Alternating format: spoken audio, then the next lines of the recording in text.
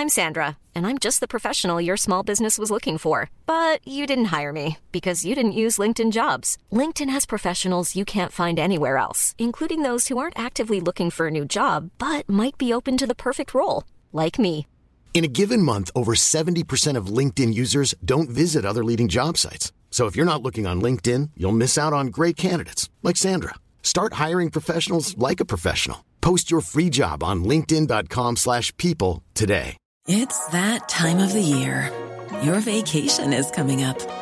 You can already hear the beach waves, feel the warm breeze, relax, and think about work. You really, really want it all to work out while you're away. Monday.com gives you and the team that peace of mind. When all work is on one platform and everyone's in sync, things just flow. Wherever you are, tap the banner to go to Monday.com.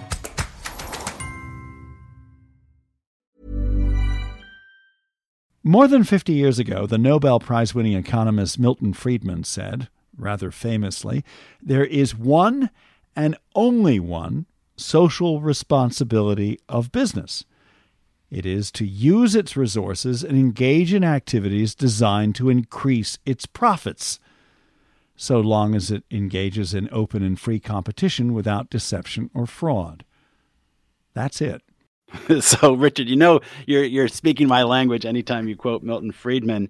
And for a lot of people, that statement really delineates the proper role for business in a free market system. But for others, that's another way of saying greed is good. Well, we'll be debating that. Corporate responsibility, opportunity, or crisis with Elizabeth Doty.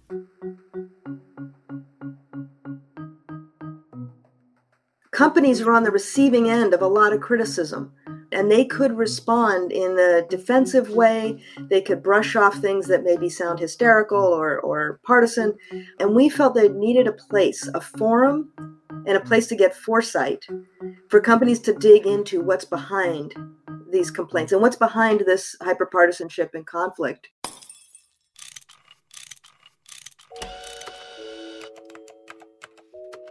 Our show is about fixes. Yeah, how to make the world a better place. How do we fix it? How do we fix it? As recently as 10 or 20 years ago, corporations could concentrate almost entirely on their core businesses, keeping customers, winning new ones, making a profit. Today, brands are often expected to also make a statement. Yeah, what does that mean, making a statement? What are the hazards for business? And with trust now so low in government and media, is this a moment that's actually an opportunity for corporations to help push back against the bitter divisions in society with a more constructive approach? We're going to dive in with Elizabeth Doty. She's the director of the Erb Institute Corporate Responsibility Task Force at the University of Michigan. Elizabeth joins us from Richmond, California. Welcome to How Do We Fix It? Hi, Richard. Lovely to be here. Elizabeth, make the case for why it's important for businesses to take a stand and be socially relevant to their customers, to their employees. Great. Well, there are a couple of reasons. The first one is, how can business thrive or survive even? How can the economy grow in a society that is stuck in destructive conflict, in a society where people aren't thriving or have opportunity? We've seen that with COVID. We're seeing it with international conflict and supply chain effects. Business has an interest in the health of the systems that it depends on. And I would argue it has a responsibility to those. That's the premise of capitalism. All the way back to Milton Friedman, to honor the rules of the game and the society you depend on. We mentioned that famous quote from Milton Friedman about how a business's primary responsibility is to shareholders. Why is that different today in your view? What are the limitations to that relatively straightforward view?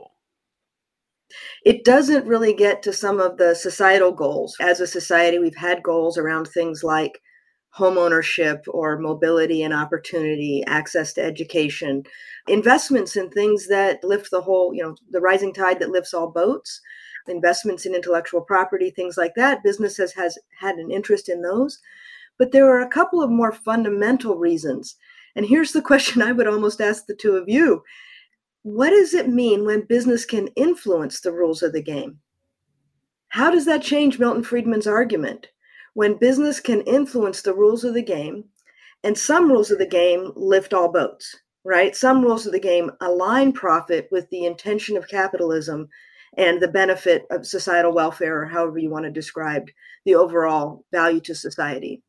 Some rules of the game allow certain companies to externalize costs and risks on society, where they can actually be prosperous and financially successful while society is paying the cost. And this is Milton Friedman himself talked about pollution as a problem. And when we have rules of the game that diverge, or as some analysts talk now about decoupling financial performance from societal well-being, then you get the frustrations that we're seeing right now in society with wages not increasing. And finally, in the process of influencing the rules of the game, business is affecting how self-government and representative democracy are working. And the frustrations that are causing people to pull business into the fray are partly because those systems are not working very well. And so business has a responsibility and an interest, I think, in having those be trusted and trustworthy. Well, let's talk about how the landscape has changed in the past 10 or 20 years. Clearly, brands used to be able to concentrate more on their core business and not on social responsibility. They weren't expected to as much as they are today. What's different now? Well, in part, we have had several enormous challenges and trends underway, right? We've had the advent of a whole new level of technology and access to data and digital data and privacy issues. We've had automation and globalization that affect the job market. We've had shifts in education. We've had issues with aggregation of plastics, water issues, climate and carbon. So we're seeing tipping points in a lot of the larger social and environmental systems that I would argue are now the source of the conflict and uncertainty and frustration that is emerging as social issues. And you see the younger folks saying, these matter. We're going to be paying the price. I can't see myself working for a company that's making these worse. And we're also living in a time when it seems like everything is more politicized. It makes it harder for companies to just stay above the fray, doesn't it? It does. And we have had conflict. We have fundamental differences in worldviews and choices and how we weigh trade-offs and values. But those conflicts have become more and more destructive. I think we have been substituting advertising and social media and other forms of debate for actual human beings in a town hall. You're seeing that there is a politics industry that benefits from the conflict.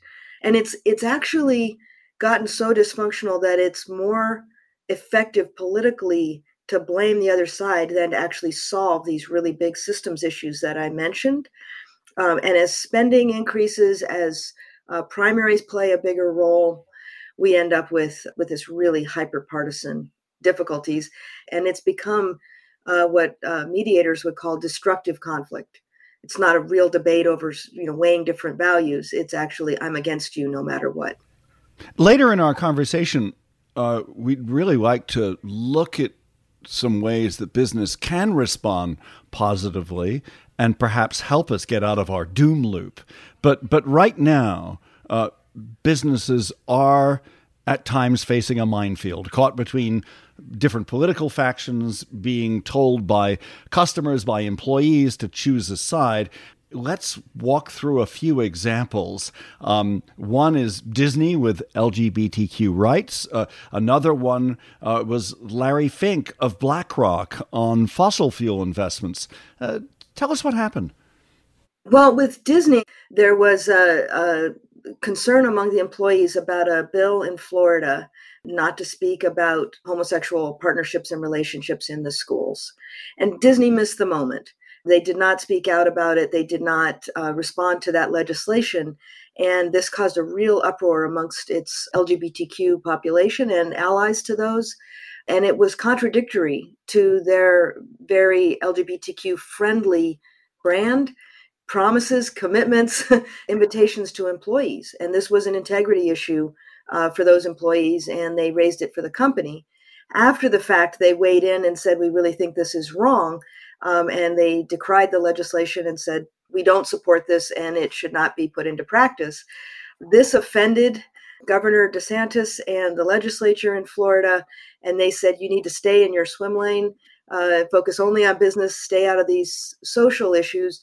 We're going to revoke your tax-exempt status for the property that you occupy in Florida.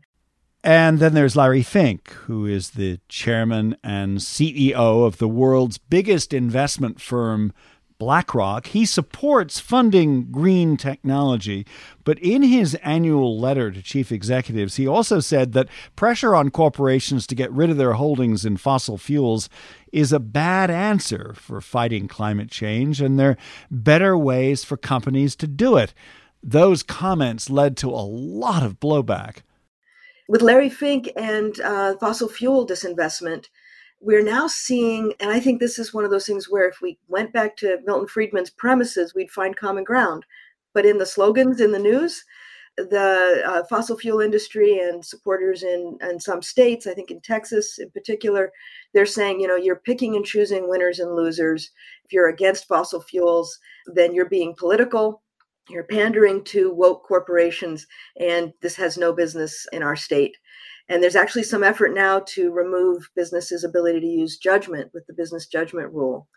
So some retaliatory action to try and prevent companies or investors, investment management, from getting off of fossil fuels back to the way free markets would work, right? With looking at the pollution that those cause.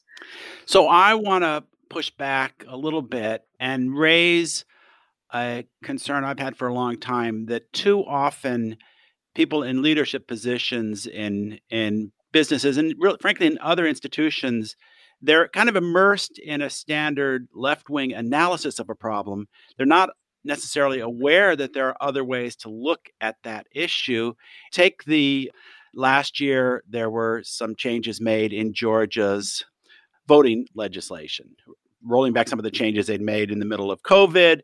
And there was an effort on the left to portray these as just naked voter suppression, attempts to keep Black people away from polls.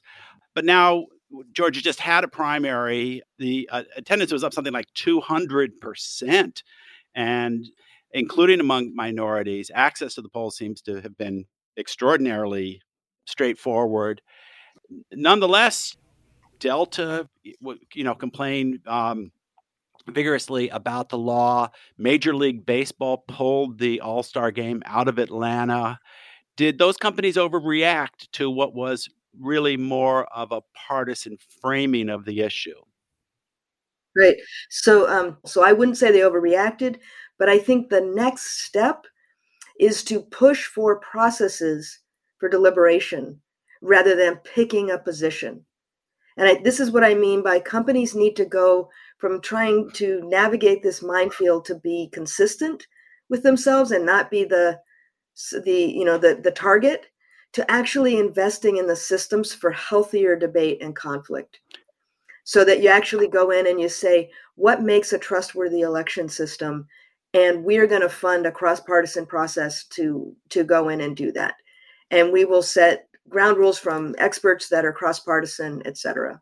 So more of a process solution, going to interests, shared opportunities to deal with facts, rather than debate through headlines. We're speaking with Elizabeth Doty, who is director of the Erb Institute's Corporate Political Responsibility Task Force at the University of Michigan. This is How Do We Fix It? I'm Richard Davies. And I'm Jim Meggs. How would you like to look 5 years younger? In a clinical study, people that had volume added with Juvederm Voluma XC in the cheeks perceived themselves as looking 5 years younger at 6 months after treatment. Look younger, feel like you. Add volume for lift and contour in the cheeks with Juvederm Voluma XC. Reverse signs of aging by adding volume to smooth laugh lines with Juvederm Volure XC. For important safety information and to find a licensed specialist, visit Juvederm.com. That's JUVEDERM.com. Not for people with severe allergic reactions, allergies to lidocaine, or the proteins used in Juvederm. Common side effects include injection site redness, swelling, pain, tenderness, firmness, lumps, bumps, bruising, discoloration, or itching. There's a risk of unintentional injection into a blood vessel, which can cause vision abnormalities, blindness, stroke, temporary scabs, or scarring. Talk to a licensed specialist to find out if it's right for you. Millions of people have lost weight with personalized plans from Noom. Like Evan, who can't stand salads and still lost 50 pounds. Salads generally for most people are the easy button, right? For me, that wasn't an option. I never really was a salad guy. That's just not who I am. But Noom worked for me. Get your personalized plan today at Noom.com. Real Noom user compensated to provide their story. In 4 weeks, the typical Noom user can expect to lose 1 to 2 pounds per week. Individual results may vary.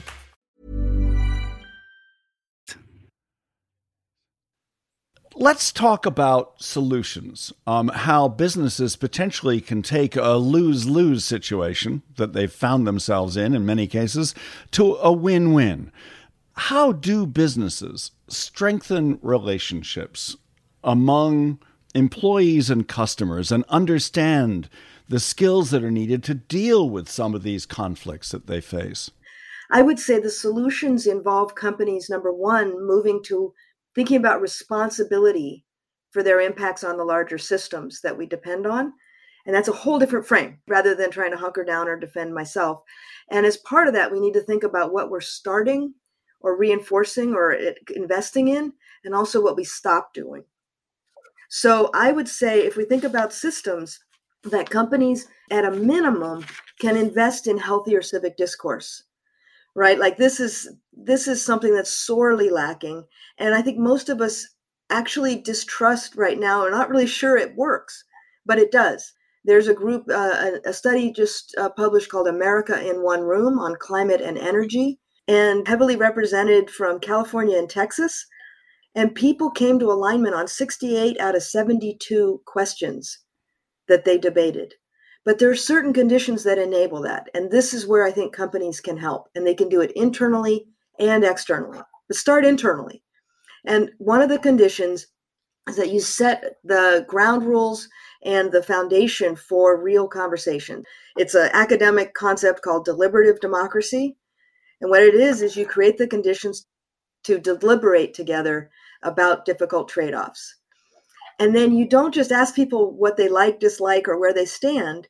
You ask them to investigate the information you've pulled together, and then weigh trade-offs in conversation, where they spend time together. In the America in One Room example, people spent 2 weekends sitting with people they disagreed with a mix of voices. What we don't do often enough now, right? Because we've all moved into neighborhoods of people just like us. Or COVID, we stay home and we don't go to that bowling league or whatever it is. So you recreate those conversations, but you put it in the context of having to weigh a trade-off, having to weigh nuanced points of view, and then jointly come out with, here's where we stand. To me, that is one of the foundational systems around civic discourse, and companies can help do that internally, and they can fund groups. There's a group called the Civic Health Project. There's a group called the Listen First Coalition. Allstate has invested in Better Arguments. And then there are things companies should stop doing. Companies need to look at how they're contributing to information or disinformation in the public debates. And it's very easy and tempting and short-term beneficial to skew those debates. So give us an example of where you feel that a corporation has helped skew a debate. Well, I think the most obvious one is Exxon's contribution to research, and then publicizing some 3% of peer-reviewed science that raised questions or doubts about projections for climate and temperature change and climate disruption versus the 97% that peer-reviewed science that supported projections of some volatility. And if they emphasize only the 3% and they use the economic resources of the corporation, that skews the public debate. That's not a fair assessment. And it's not in good faith of the public weighing its choices and difficulties.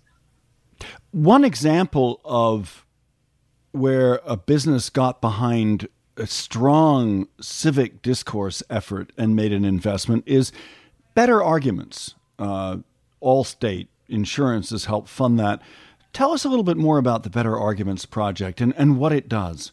What I know is that they clearly have employees, agents, and management from across the political spectrum with a wide variety of perspectives on current issues and issues related to their business.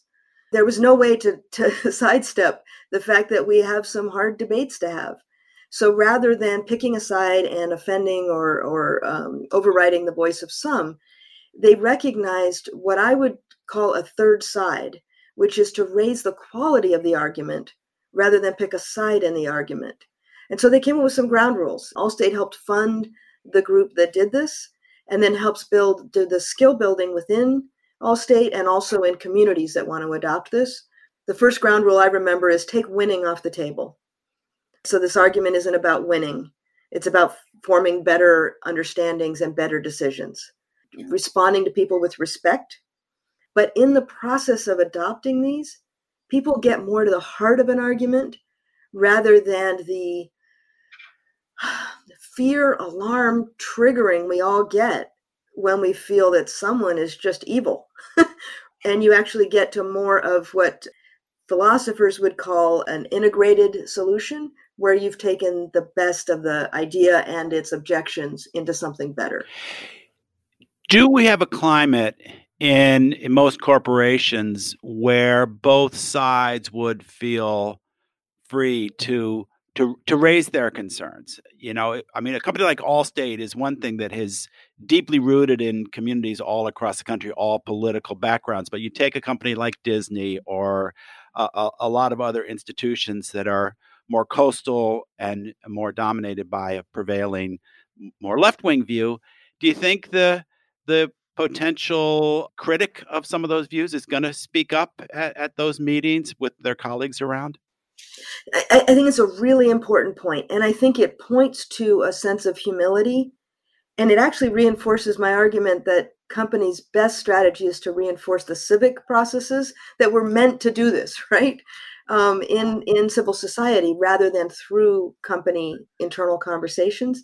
However, I don't think people feel free to speak up. I've spent 30 years as an internal corporate consultant, and I don't think people feel free to speak up about everything. I think it takes a lot of courage, and I think the environment is not necessarily without power dynamics, and those power dynamics can be tilted all different ways. What I would do is take the question below the debate, the question we can agree on, and deliberate on that. For example, what if you had a conversation about, can we have an open conversation here? Right? Have employees engage in, should we weigh in on the abortion debate? Do we have enough space here to talk openly about this? And if not, what else could we do in good conscience? So you take the open question rather than presuming there's the openness and neutrality or level playing field. Let's talk about what the individual can do in this setting.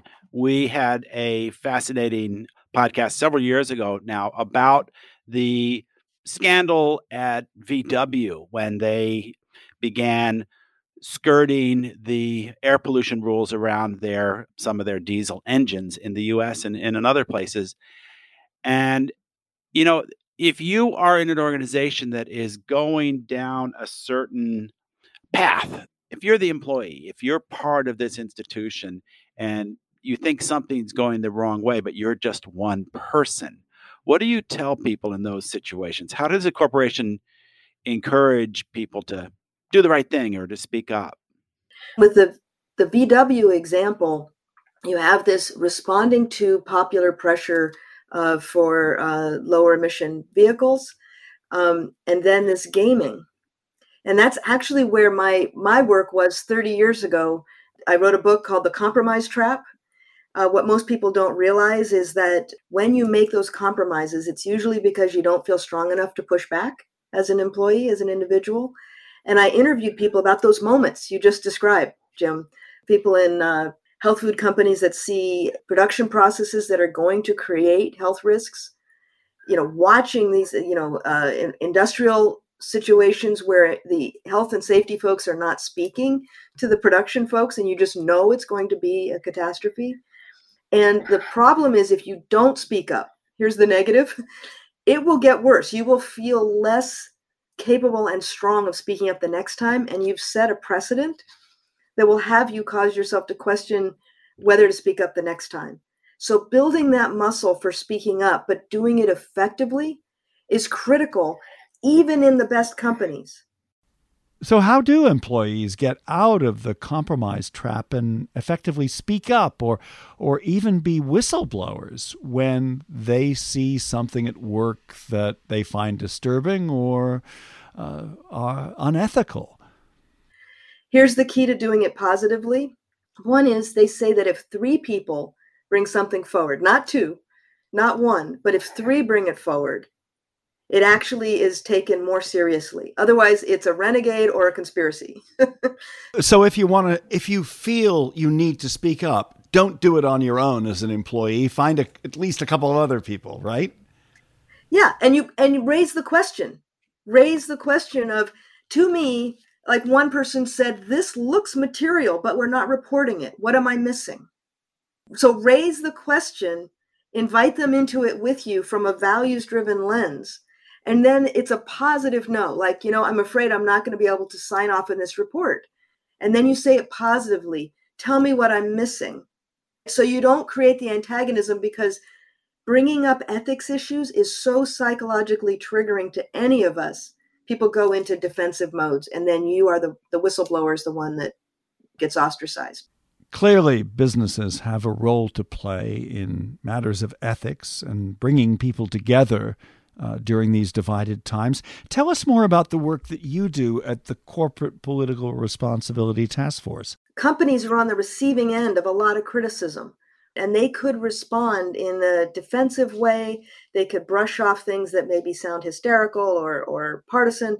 And we felt they needed a place, a forum, and a place to get foresight for companies to dig into what's behind these complaints and what's behind this hyperpartisanship and conflict, and then to develop a framework for responding responsibly, and a framework that blends the Milton Friedman shareholder value fundamentals and perspective with more modern concerns about stakeholders and how the economy could be distorted. And it's been fantastic. We've been meeting for 8 months. We've had all kinds of guests come in from across the political spectrum like this. And now we are on the brink of sharing the URB principles for corporate political responsibility. And just a note here, we have a link to the work of your task force and how people can get involved on our website, which is howdowefixit.me. Before we go, a final question, Elizabeth. Are you hopeful that what now seems to be something of a lose-lose proposition for businesses when they speak out on political and social matters might be turned into a win-win? I think we're in the balance, and I'm hopeful that the prospect of catastrophe has us recognize our shared interests in a foundation for business to invest for the future. Let's get out of fighting each other and the alarm we have over the other side's latest tweet and get to where we can invest for the future. So I'm hopeful that this is a really powerful pathway, and that business leaders are increasingly going to recognize it and recognize their common cause with each other. But we're not out of the woods. This could really go badly. So I encourage people to take action. Thank you, Elizabeth Doty. Thank you both. Elizabeth Doty. Next, a recommendation. Jim, over to you. I think this one's audio today. I love music and I love podcasts, and I've got a new music podcast to recommend. It's called Walking the Floor, and it's by a guy named Chris Shiflett, who some people might know is the guitarist for the Foo Fighters, the venerable rock band that is one of those bands that speaks across multiple generations and still going strong after nearly 30 years. What's so cool about this podcast is, first of all, he's just a great interviewer, great energy, and he brings in all these different musical artists and talks to them about their careers, what got them inspired, and they're great conversations. He talks to artists like Steve Earle, Sheryl Crow, a lot of people in that sort of alternative Americana genre, like Lucinda Williams. I got a question to ask, and that is, where do you listen to podcasts? I know you have a sizable yard. Is it when you're out there or when you're barbecuing? Or So, yeah, what? all of the above. We cut the cord with our cable a few months ago. So if I was making dinner or something, I would be toggling between the various cable news shows. And it's just so exhausting and not, you don't really learn that much. So we don't have that anymore. And so I'll just put on a podcast while I'm, making dinner, or I'm cleaning the kitchen, or I'm doing chores around the house, out gardening. I got a set of headphones, while I'm mowing the lawn. And sometimes on long trips, it's also good. I've got to say, you sound like the ideal podcast listener, listening to them often and almost anywhere. The podcast you recommended is Walking the Floor. Next, our conversation about the interview with Elizabeth Doty.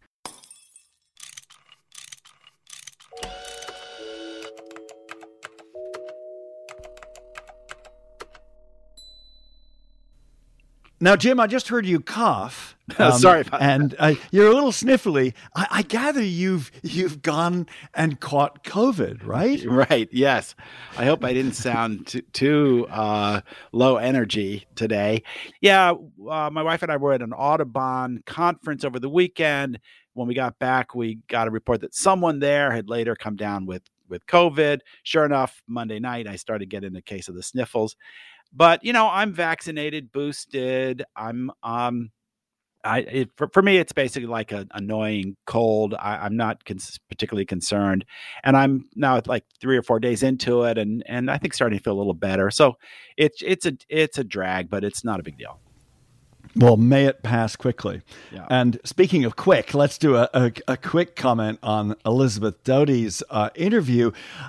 I liked how she tried to get beyond the controversies that some businesses find themselves locked in right now to constructive things that businesses with a variety of employees of different backgrounds and political persuasions can actually do to move things forward rather than get caught up in a kind of political quagmire. Yeah, I think the temptation to get caught up in a quagmire is really there.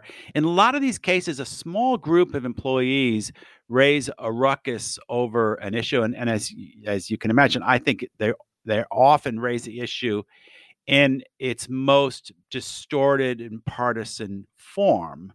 And the new communication channels within businesses actually kind of encourage this, Slack channels and other things. I think working from home encourages this.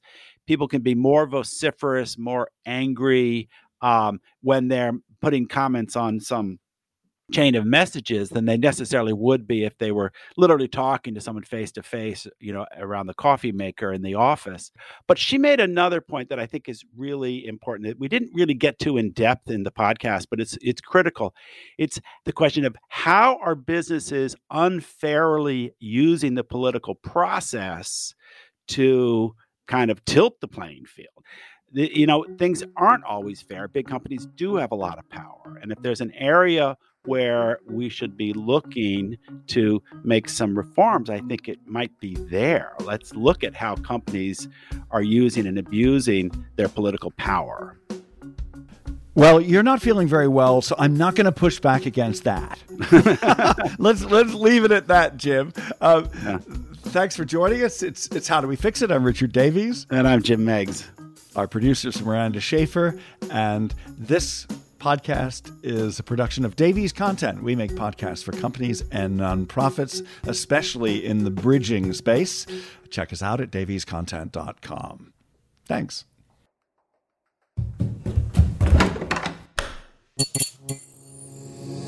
This podcast is part of the Democracy Group.